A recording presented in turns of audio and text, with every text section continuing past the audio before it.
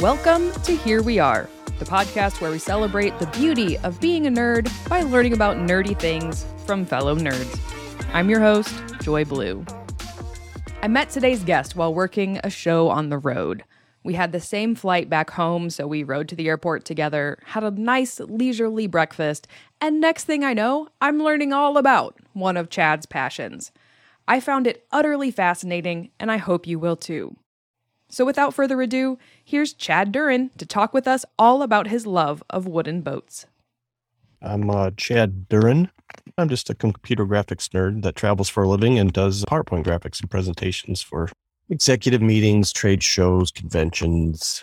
Like a boss. Well, what do you want to nerd out about today? Boats. Yes. A boat or boats? All boats in general. All boats. Yes. Any boat owner, boat enthusiast likes all boats. Okay. When did your interest in boats start? I guess in the bathtub. Yeah, best place. Yes. Any kid that sits in the bathtub with their toys imagines themselves floating in one of the toys that they're playing around with. That's so true. Yes. My kids all had little toy boats when they were kids, and they always remember them. That's amazing. Yeah, that's where your adventure starts on a small scale and just gets bigger and bigger throughout life. Your toys get more expensive. That's true. Life gets more complex, but your boats. Yep. I tell people I could be in an inner tube on the water and be just as happy as I am in $1 million yacht because it's water. I think that's what you're drawn to. Do you remember some of your first experiences on the water? Yes, and I would have to say it's probably fishing with my dad and my brother. That's amazing. I have an older brother. And my father was a firm believer that you shouldn't really own a boat unless you could fish out of it. Interesting. So we always had canoes or metal fishing boats. And we started small. We rowed or we paddled to where we needed to fish. And not until probably when I was in grade school or junior high did I start imagining a boat with a motor because I was a lazy kid. It was a lot of work to paddle yourself across the lake to catch one fish and then paddle back. And you were constantly seeing other boats that were whizzing by with motors. Not quite fair. And like, why couldn't that be us? When are we going to get a motor on our boat? So when did you get a motor on your boat? I would say shortly after that. My dad always had a motorboat, a fishing boat, or something with an outboard engine on the back of it. And it was used solely for the purpose of fishing. And I loved fishing as a kid. That was probably my first, aside from the bathtub, my next introduction into boating. There was always an attraction to the boats or envy of the boats that were getting to the fishing spot quicker. I grew up on an inland lake, so I saw a lot of boats. But when you get to the age where you're kind of screwing around with your friends, you start looking at boats that are pulling tubes or skiers or something like that. And then your dreaming begins. But it wasn't until I bought my first boat did I buy a boat that was fast enough to ski or tube behind. My father always felt like if you're going to ski or you're going to screw around on a boat, you can do it in somebody else's boat. For better or worse, I guess. Find some friends with a boat. And any boat owner will tell you it's always better to have a friend with a boat than it is to own a boat because of the work and the maintenance. But I liked that part of it as well. So one of the things that intrigued me in our passing conversations on the job was your love of wooden boats specifically. When did you first get your hands on a wooden boat and start playing with that world? So that was in high school. And I remember it specifically because my dad bought something that didn't have an outboard motor. You didn't have to pull a cord to start it. You got in and you turned the key like an automobile. Who does that? In fact, my dad bought a 1956 Chris Craft. It was a 22-foot boat. And on our lake that we grew up on, that's a decent-sized boat, maybe too big for the lake that I grew up on. Okay. And that's when I learned how to love wooden boats. Just the sound of them, the smell of them. It's like a piece of antique furniture with an engine strapped on it. Mm-hmm. And my mother and my family are heavy into antiques and collectibles. So I grew up around the antiques. And there's just something about the smell of a musty piece of wood. Yep. Or walking into a barn in the spring and smelling the wood or smelling the gasoline from the engine. Right. And I was attracted to it. And wood is maintenance. It's sanding, it's varnishing, it's staining. It's not unlike a piece of furniture. And because I was already doing that and helping my mother as a kid, trying to restore furniture, or my mom was always dragging home something she found on the side of the road, and we would repaint it or refinish it. So this was kind of the best of both worlds. I had a project to restore, work on, monkey around with, and then put it in the water and enjoy it. Who supported you along that learning journey? Like your parents taught you how to refinish? Yes, I would say my mom was probably the biggest supporter in the sense that she's the one that taught me how to sand and varnish and stain a piece of wood and make it look. You can find a lot of things in the junk or at a flea market or a yard sale or at an estate sale. And you can take it home and you can clean it up, put it in your home. She's the one that was kind of like the do-it-yourselfer. My father didn't own a tool except for like a hammer and a screwdriver. The basics. Yeah, the basics. And I was always getting in trouble for not returning them to where the toolbox where he kept everything. But he was not very handy. My dad could screw in a light bulb and then it ends right there.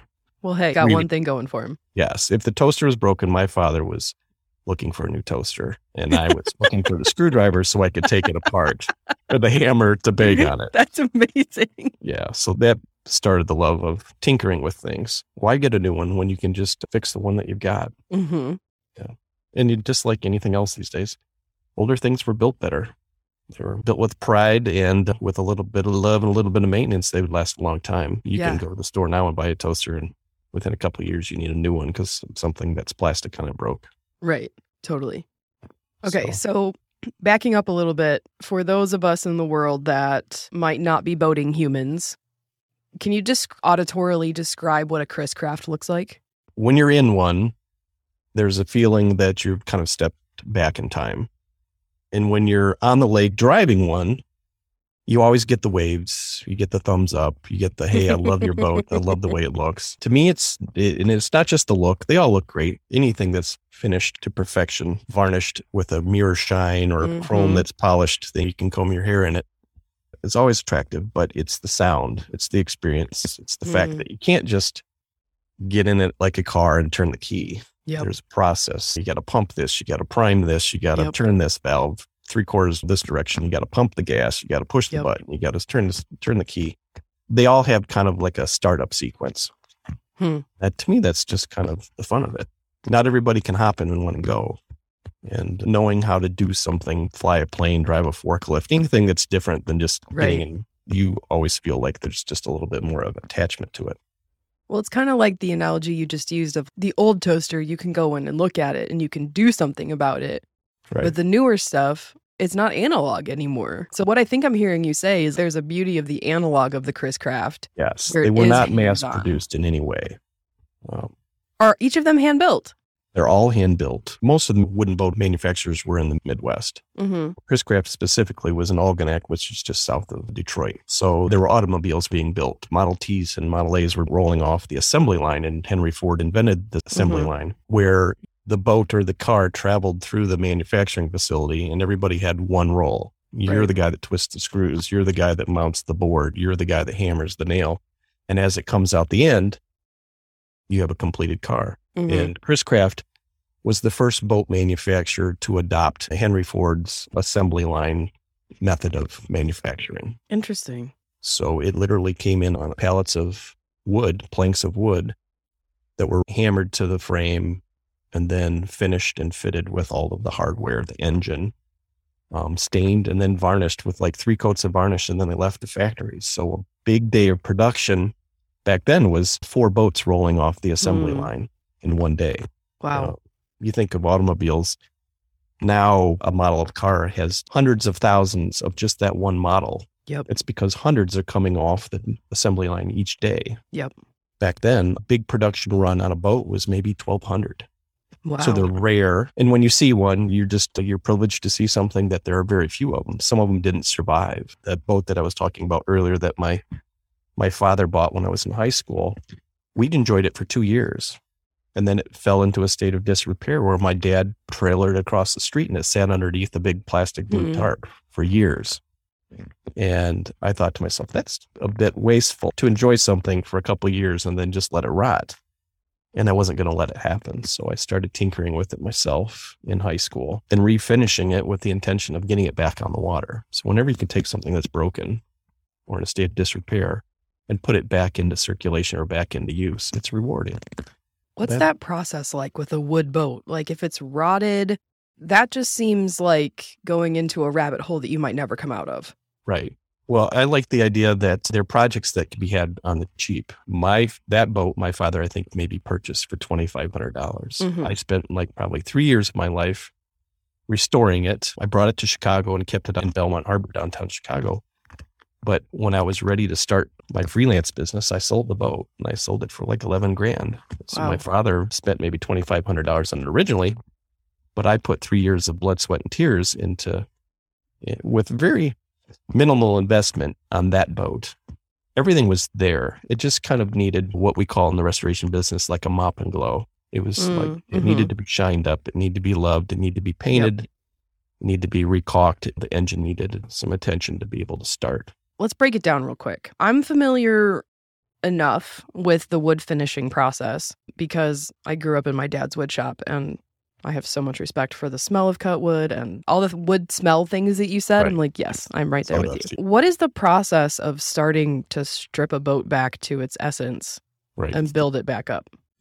I'll use my first personal boat, not the family boat that I used or restored personally, but my first boat was a gift, and it was sold to me for $1. The proof of sale was $1 agreement, and it was a wreck. The shape was there, the wood was there, but it was not going to float. Its original bottom from 1952 was rotten out of it. It was a 1952 Sportsman, an 18-foot boat that I still have, and is still kind of like my favorite boat. I bought it for $1. But you take the hardware off of it, the chrome bits, the hardware, the steering gear, the steering wheel, the gauges, the engine, anything that's not wood, you strip off of the boat. It gets pushed aside, parts that need to be repainted or polished. Do you document that somehow? With photographs. Okay. Thousands of photographs. I've never been big on the manual of disassembling something, or even like my computer, if I need to upgrade RAM or I need to do something. I'd usually just grab a screwdriver, take it apart, but I have to take photographs so that I know how to put it back together. There's nothing worse than putting something back together and finding leftover parts. There's just a business. Oops. So you take a picture of it in the form and where it sits, and then as you disassemble it, you're taking pictures of how it goes back together. So when I restored my first boat, I didn't reassemble it for another 6 years later. And by then you have forgotten everything. Yeah. So tons of photographs. You strip the hardware off, you strip the engine out of it, and then you tackle the wood. And if the wood is rotten, meaning that if there's no strength or oils left in the wood, it doesn't make for a very safe boat. And in the world of boat restoration, bottoms, anything that sat below the water line has a tendency to be dried out and weaker than the rest of the boat, because that's where it got most of the abuse. And that's where the water was. Wood is very porous, so it soaks up water. In the season that it's in the water, it swells. And in the off season, it dries and then it shrinks. So that's constantly moving and flowing. And they're really sensitive to humidity and moisture. And over the years, too much swelling and shrinking, the wood gets tired. The oils leave the wood. And then you could literally poke your finger through wood. So you go around and you take an ice pick and you tap around the wood to see whether something is soft. And where it's soft, that piece of wood needs to be replaced. So they're fastened to the frame of the boat, which are the ribs and the keel. Planks are just bent into shape or steam bent into shape and then screwed to those frames. So you have to pull those fasteners off, the screws off, and size up a new piece of wood, fit it to the boat, fasten it to the boat. And then you move on to the next piece of wood. And on my first boat, the entire bottom was replaced. It was all brand new. And there are some modern techniques that they didn't use originally that life of the boat is really extended. Fascinating. When boats left the factory back in the 50s, I mean, they've been built since the turn of the century, but mine specifically was a 50s boat, was only guaranteed to last 6 years. The bottom of the boat was intended to be replaced within, after 6 years of use.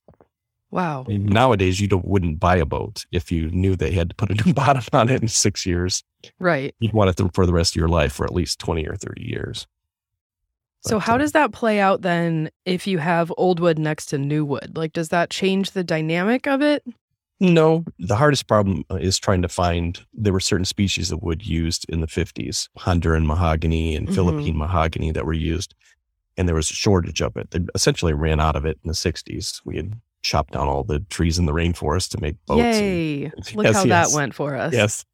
It was the war. Landing craft and PT boats were all made out of wood. And there was a demand, just like any other. When World War I, there was a demand, a shortage of metal. You know what I mean? In World War II, it was a shortage of tropical hardwoods, mahoganies that are resistant to rot. So all of the boats that were built with Honduran and mahogany. Yeah. So you're using replacement wood, which isn't readily available.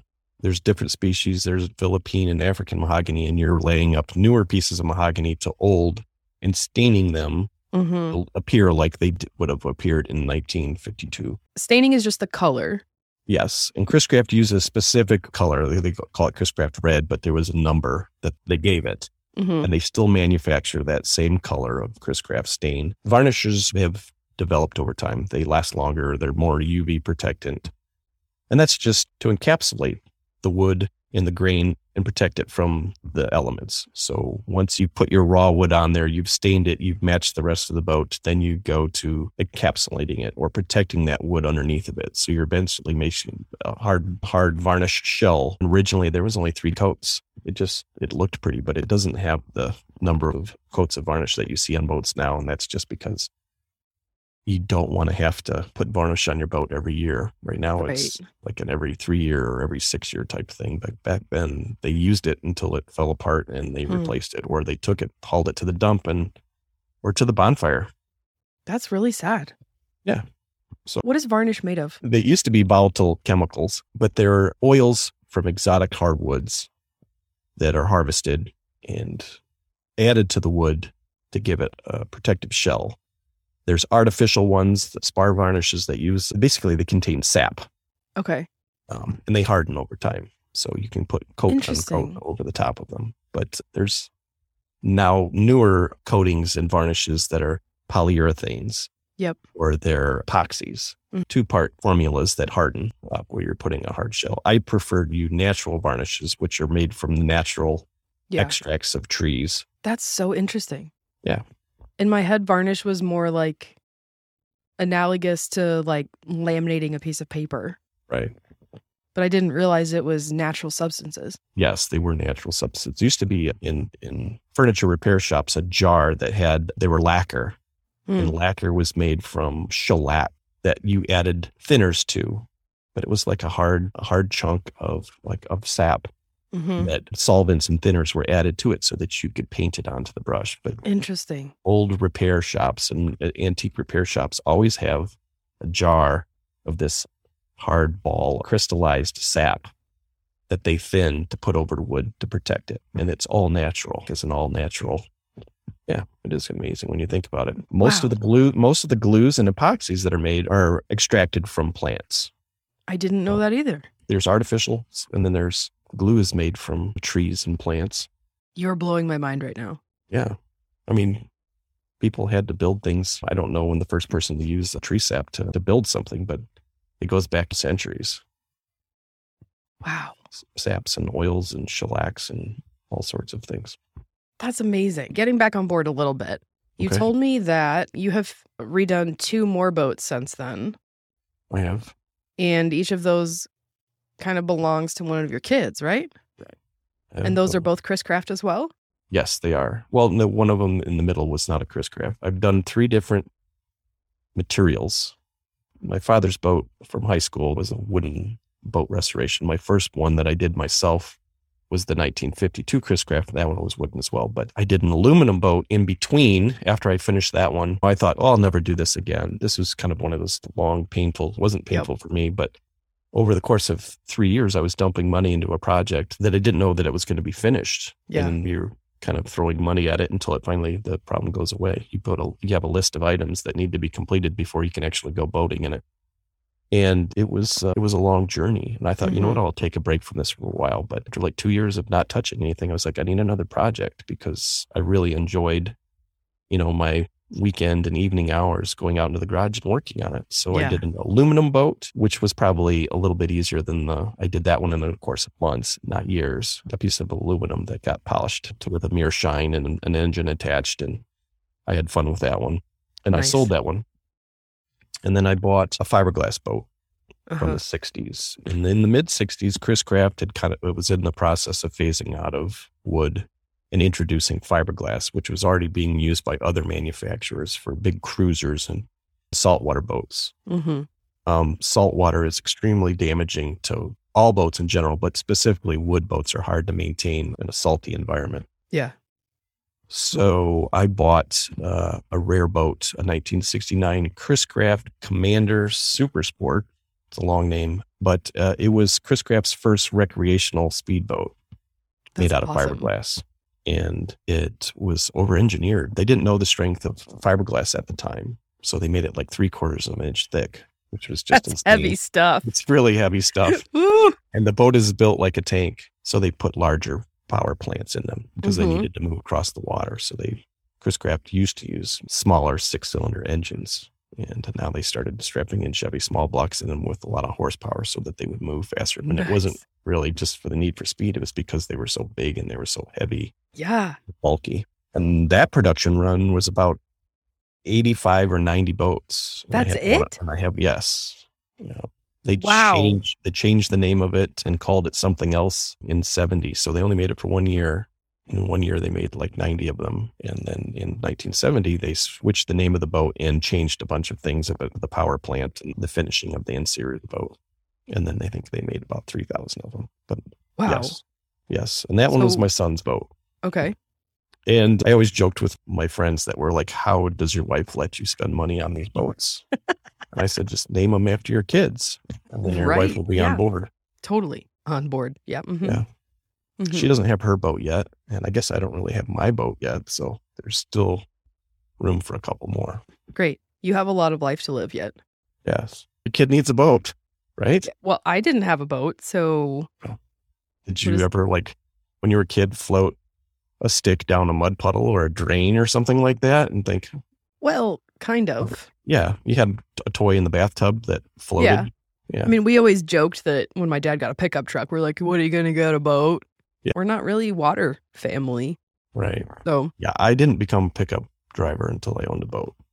Because I think I tried to tow my 22-foot Chris-Craft on the Dan Ryan behind my Isuzu Rodeo and realized that was not a wise decision. So then my brother was like, you need a truck. There are so many words there. You tried to tow it on one of the busiest highways in Chicago. Yes, on one of the smallest, the weakest powertrains of any SUV on the road at the time, in the Isuzu Rodeo. There's a reason you don't see Isuzu Rodeos on the road anymore. They fell apart or rusted. Yeah. I'm really glad you made it this far, despite the Isuzu Rodeo. Yes. I've come a long way since that. Chad, this has been so fun. Thank you for your time and for sharing with us about your love of boats. I learned so much today. Thanks for having me. I had a blast. So here we are. I learned so much in today's interview about boats. Outside of being able to point at one and say, that's a boat, or being able to paddle a canoe or a kayak, I haven't had the chance to learn more about these pieces of art. And I am so grateful to have had the time to do that with Chad. Thank you so much for your time, Chad. If you've got a flavor of nerd that you want me to celebrate, I would love to hear all about it. Go ahead and email me at herewearethepodcast@gmail.com and tell me everything. And I really mean it. I love taking time to sit and make space for nerd to be celebrated. If you really like this podcast and want to financially support what I'm doing, head on over to patreon.com, search for Here We Are the Podcast, and sign up for one of the many, many beautifully written support tiers that I'm really proud of. So until next time, don't forget that curiosity wins and the world needs more nerds. Bye.